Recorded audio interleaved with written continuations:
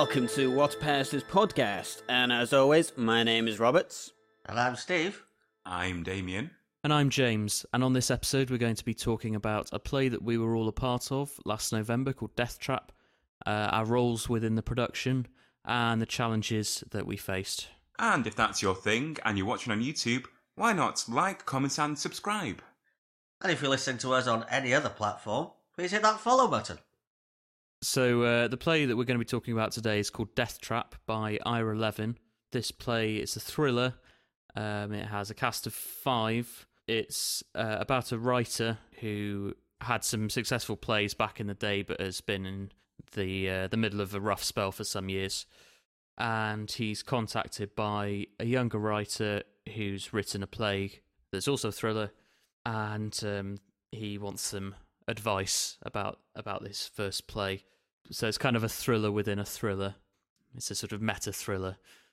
In this play, Robert and Stephen were acting on stage, and myself and Damien were taking on technical roles. I wrote the music, and Damien did the lighting.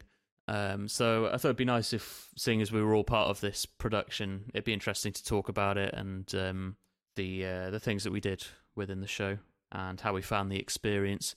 So, Robert, you were the kind of the biggest part, or that had the largest role within the play. So, why don't you tell us a little bit about your character? Well, I played the character Clifford Anderson. He was an aspiring writer. He wrote the play Death Trap. Sidney Bruhl basically wanted to, because he was running out of his own ideas, and so he wanted the Death Trap idea to himself. And it's the play is also a film. I think it was a film first. Was it? I'm not so sure. I know in the film Michael Caine's in it. The play did come first. The film is American. I think the play is American as well. I think what I'm thinking of is that in this production there was a bit of a couple of little adaptations to the text to make it more British. I think that's what I was thinking of. Yes, there was, yeah.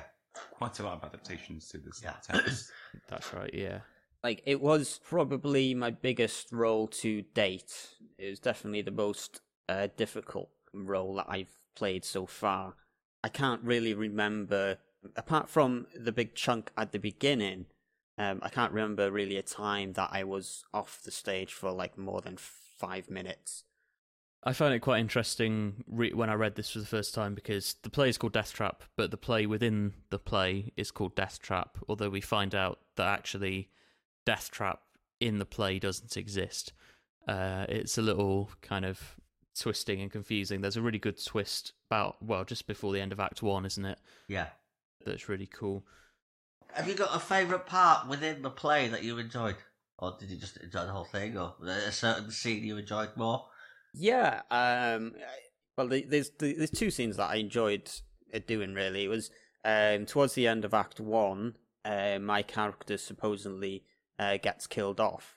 And that was quite enjoyable because I'd never had done anything like that. I'd never, like, faked to be dead on stage. Like, it was sort of nice because after I supposedly got killed off, I was just on the floor playing dead, and I was just listening to everything going on around me, and it was just nice. It was like, no pressure on me now, I can just listen to it. I'm on stage, I can just listen to it, So the other part was towards the end, when I have that big speech, and I grab the gun and I tell Sidney to go sit down, and it's that big speech that I enjoyed doing. Like, I would have done that bit a lot better as well, but like in the rehearsals, like I could speak fine, but just on the first night of the performance, I couldn't speak at all. No, you sort of lost your voice a bit, didn't you? Yeah, I did, yeah. So as well as trying to remember what to say and where to be, I was sort of worried that I wouldn't be able to do it at all, because by the third night, by the last performance, it was really hard. We got through it, and the end result was okay. It could have been better, but I'm happy that at least we put we put something on and we got through it. I think it was particularly difficult as well, given that it's only 5 people in the cast and it is a full length, like 2-hour play or something, isn't it? So it is a lot to carry if one person's not feeling well. Yeah. And the play, it's worth mentioning, was supposed to originally have been done by the rep with Brian, wasn't it? Yes. And so this production was kind of sort of in tribute to him, wasn't it? And It was. he was supposed to be playing the role of Sydney. Yes, I believe. That's it. Yeah. I mean, I think if I remember right, he originally brought this play to the group. Yes, I think he did. Yeah, I think you're right. So that's why after he passed, that's why we put on this play as a tribute to him, because he wanted to do this play. He wanted to play that main role. It must have been strange for Mike. It's a shame we, if we get him on in a future episode, we could talk to him about it. But it must have been strange for Mike to have to play a role that someone else was supposed to be playing like that. Yeah. Yeah. I would imagine It's so. a lot of weight on the shoulders. Yes. And Stephen, you were also acting on stage. You were playing... I was playing Porter Milgram, who was Sydney's lawyer. I never noticed the height difference between me and Mike until I watched it back on the DVD. I was watching it back and I was like, okay. And did you have any particular kind of problems or challenges with it, or was it pretty straightforward for you, Steve? It was pretty straightforward for me, really. I only had 2 scenes that I was in. It wasn't too bad. It was pretty straightforward.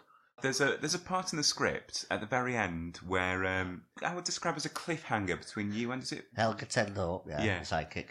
Have you got any theories to what has happened after the cliffhanger?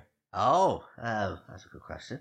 Yeah, Helga Tendorp and then my character Porter in the final scene, they start going over what happened, and then my character is trying to write a play before, unsuccessfully, and he sees this idea as a good idea for a new play. This Helga Tendorp character, she says, well, hang on, I gave her the idea and the title and everything. Arguments back and forth between them, and Helga then advances on my character, Porter, with a knife, being very threatening. That's sort of where it ended. I like to think they probably came to some agreement. Either that or she killed him. One or the other. So what I was going to ask the three of you is, so this play relies at some points quite heavily on believing in ESP, or Yes. believing in psychics, with this character Helga, who's famous for being a psychic, and at the end she works out what's happened, having not seen it, just by being in the room. So the play does portray psychics as being real. I was wondering whether you guys actually believe in whether that's possible. No. Oh. There you go. A direct answer from Damien there. Direct answer from me would be no. No, I personally don't think it's true either. You know, you can find out anything about anyone on the internet. If somebody does their research on somebody, you know, you can find out a lot of information about them and make it seem as if, you know, you are a psychic. James, since you asked the question, what do you think? Oh, no, I don't believe it in either. I think from what I've heard, there's a technique that psychics use called cold reading.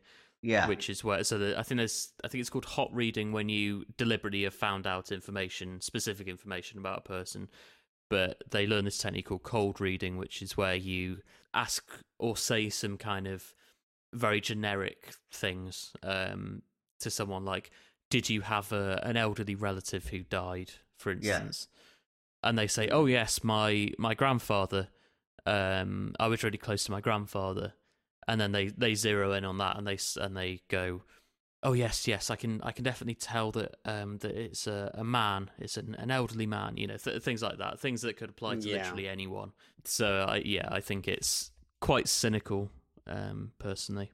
I witnessed it firsthand as well of this guy, before the show even starts, he goes getting information about them, and then picking that person out when he's on stage. Oh, okay.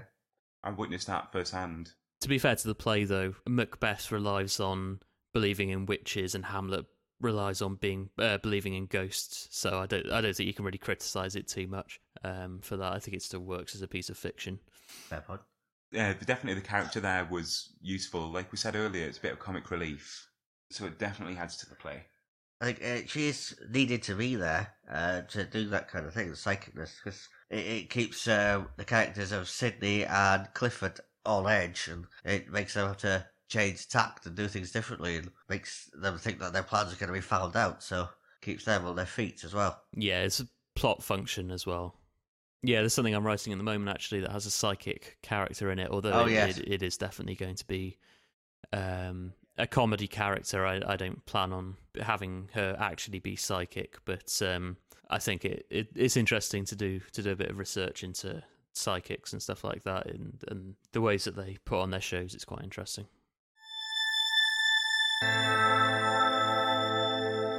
Damien and myself, because as we said before, this was kind of like a tribute show. We both kind of volunteered to help out with technical stuff. So this was our first kind of rep show for both of us. It was quite a useful experience for us because we were both figuring out how to do these technical things for ourselves. We'd done our first Hereafter production, which was Just Shorts, a few months earlier. Yeah. But we had the Panto coming up at Christmas that was going to be far more technically involved. So it kind of served as a bit of a test run for us in figuring out how to use software like QLab, programming lighting, special effects and things like that. It was really useful, but it was fun as well. I enjoyed the process. Some of the lighting tricks we did were quite fun. We connected the lighting desk via MIDI to QLab, didn't we, as well? So each sound effect happened with a light effect right on cue. Yeah. So we actually, although there were two of us, we only needed one person to actually operate both sound and lighting keys with just pressing one button. And so I think we had lightning effects as well, which we used again in the Panto. Yeah. So you have a sound of thunder, and then the lights flash at the same time. And then we did it with, like, when Helga comes in, there's a little mysterious sting of music and the lights flicker. And so we kind of queued all that up. It was quite fun figuring out all those things because it looked really cool when you press the button and all these things happen in perfect unison.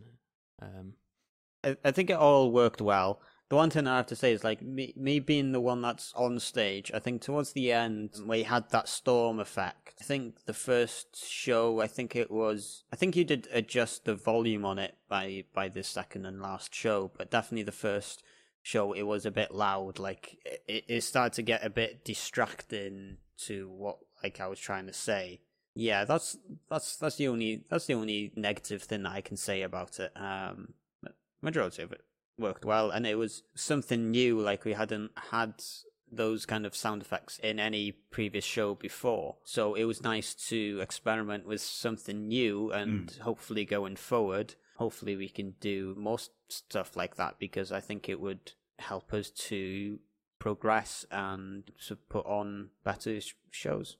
I remember a few times people were like, "Oh, could you do this? Could you do this?" And we'd be like, yeah, we can do that really easily. Oh, really? And we'd go, yeah, and we could do this, and this. And they'd be like, wow, really? You could do that? yeah, we could do that really easily. And, so it's like bringing some of that new technology in. And but with the storm as well, that was quite tricky because the stage directions are quite detailed in this. And they do at various points in that scene say that the storm gathers strength. The storm reaches a crescendo and all this kind of stuff, and it's quite difficult to do that whilst you've got actors on stage delivering lines, and it did take a bit of figuring out. We did have to adjust the volume and quite a lot. Each show, I recall we tended to lower the volume each time until the last few shows, as Rob said. We got it just right. It is an ongoing process usually in a production like that, where, I mean, there was one sound cue that I ended up changing, I think maybe like the second to last show or something. I just added in a new sound cue because part of it just wasn't working. It's every show is new, and it's an ongoing process to get those technical things as good as they can be as you go along. I want to backtrack a little bit to do with sound, and since this show was a tribute to Brian, I found on one of the Echaudra's MacBooks a sound cue of Brian doing an announcement to turn off your phones. Yes. And I asked James if he can fix the quality of the audio, and we had it in the beginning of each show. It was like Brian is still part of the show. Yeah, definitely. Yeah, that was nice to do. Again, it's like I said to Tom, I think it was, that, oh, I can just play around with it and make it sound better. And when he heard it, he said, oh yeah, that sounds much better. It was just simple kind of getting rid of some of the static in the background and adding a little bit of reverb to it, and it sounds really nice. And it was nice that it was there, like the first thing you hear in the show. Yeah, it was. Yeah, I'm glad we kept that announcement in. I mean, I wouldn't have liked it if we taken it away and had someone else to record it. I think it's nice to still have it there, because it just means that he's still, like, I know is going to be still a part of the group. So yeah, I it's agree. nice.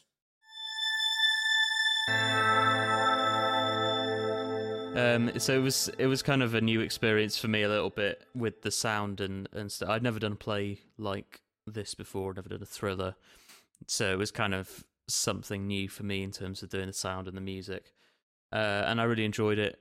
So I took inspiration from like some of the music that I'd studied at university, this kind of electronic music. It's called electroacoustic music, and it's where you kind of take sounds, just normal recorded sounds, and edit them and change them and create these kind of soundscapes with them. And so I did a bit of that with this play, and it was quite fun, just kind of creating these creepy, unsettling, kind of stretched out sounds. Like at one point there was, I had a sound of someone laughing, and I slowed it down and lowered the pitch, and it sounded like crying, which I thought was really weird, that if you take the sound of laughter and slow it down, it sounds like crying. I didn't know that.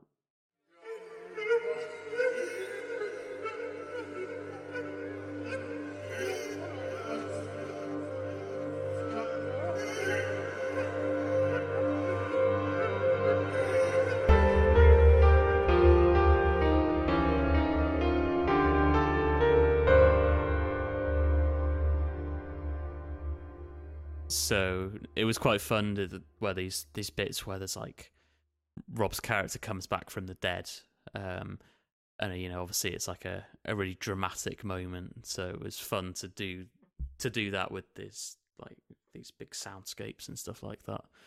And I hope I get to do something similar again in future, because it was really fun. Speaking of sound, actually, the very beginning sound, kind of like bassy sound that gets louder and louder and louder. Was your intention behind making that sound to make the audience feel the sound in a way?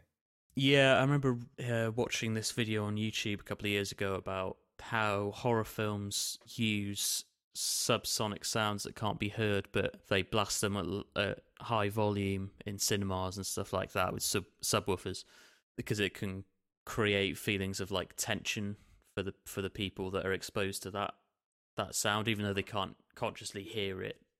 You kind of, it makes you feel unsettled, and sometimes if people are exposed to that for long enough or at a high enough volume, it can actually create visual illusions. So people sometimes think they see ghosts or whatever, but it turns out they were in a building that has like an air conditioning that's vibrating at the right frequency to create these like visual distortions in people's eyes, which is really cool. So I had this idea that it'd be cool to try and use these subsonic frequencies and stuff like that to try and make people feel unsettled. I don't know whether it works, probably not, but yeah, I could definitely feel that it was doing the right trick. Like members of the audience did get unsettled by the audio, but it worked. I think that the overture was the only bit of normal music in the whole play, really. I did this overture that was, because the play's set in the 70s and it's like a crime thing, so I thought I'm going to write something that sounds like the Sweeney.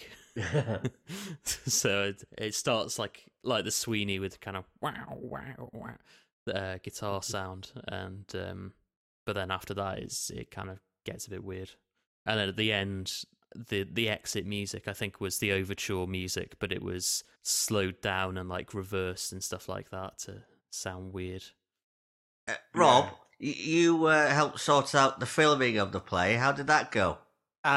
So the idea was, because we have now 2 cameras to record with, so my idea was to put one camera on one side and the other one on the other side. So when I come to edit the thing together, depending who is saying what and where they're standing, I'd flick to one camera to the other camera depending where they are on the stage. So it was the first time for me to do that. So it was a bit of an experiment, really, to see like what works and what doesn't work. And yeah, the filming for that, the first time that I did that, it didn't work quite how I wanted it. Okay. But like I've learned since then. So by the time like we do another live show, I'm 90% confident that I can get something that I can edit.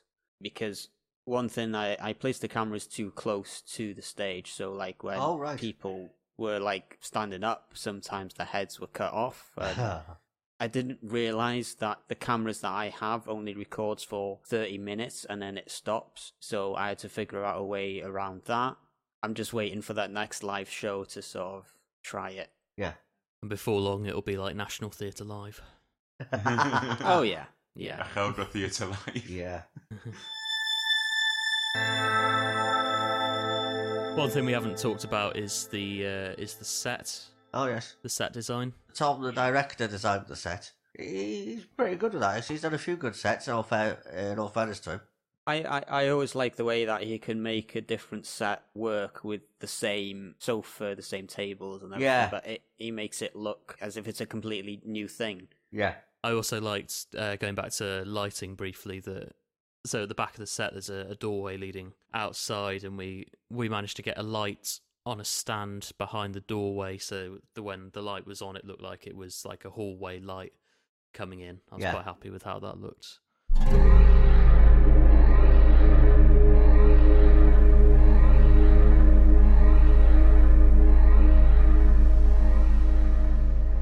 So we're going to just read a little extract from the play. This is from Act 2, Scene 1. This is where Stephen's character Porter first comes in, and I'm going to be reading the role of Sydney for this bit, and I might just add a little bit of sound design to it as well, just for laughs.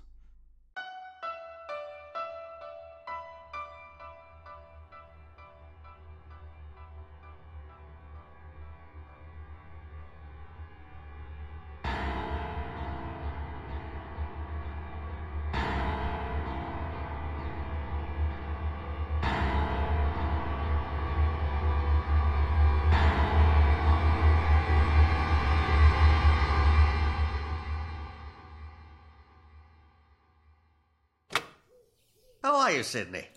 Doing fairly well, thanks. Come through. There are a couple of things I wanted to talk to you about. Am I disturbing you? Oh, you've got company. Oh, not at all. Glad of the chance to take a break. How come you're not in the city? I have to be in town this afternoon. The secretary? Yes. My, what a fast typist. He is, isn't he? Come meet him. Clifford? This is Clifford Anderson, and this is my friend Porter Milgrim. How do you do? How do you do, sir?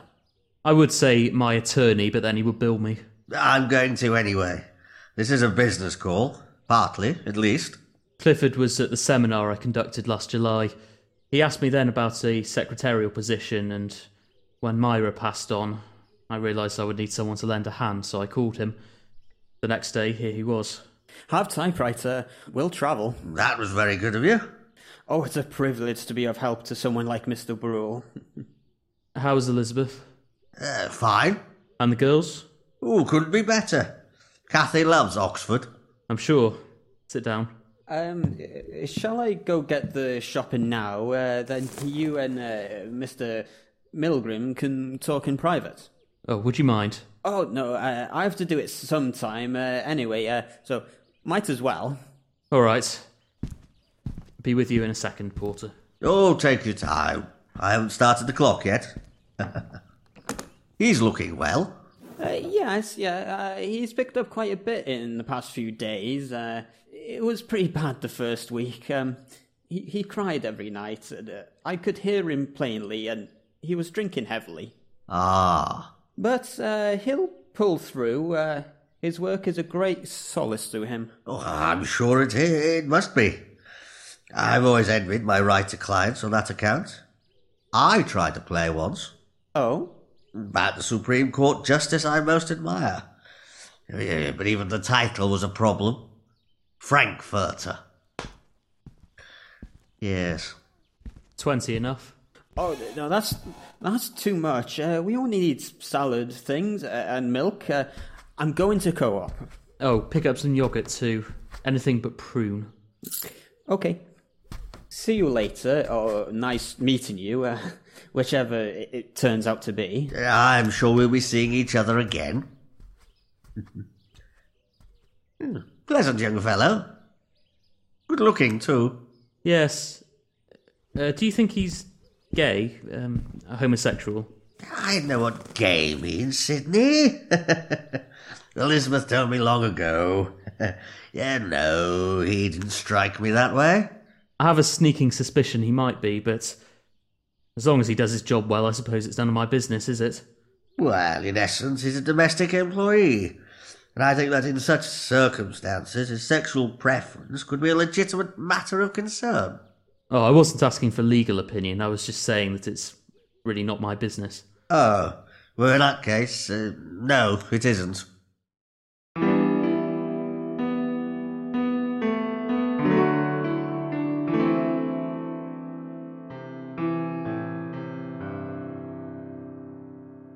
Okay, so I hope you guys have enjoyed that little reenactment of the play that we performed in November last year.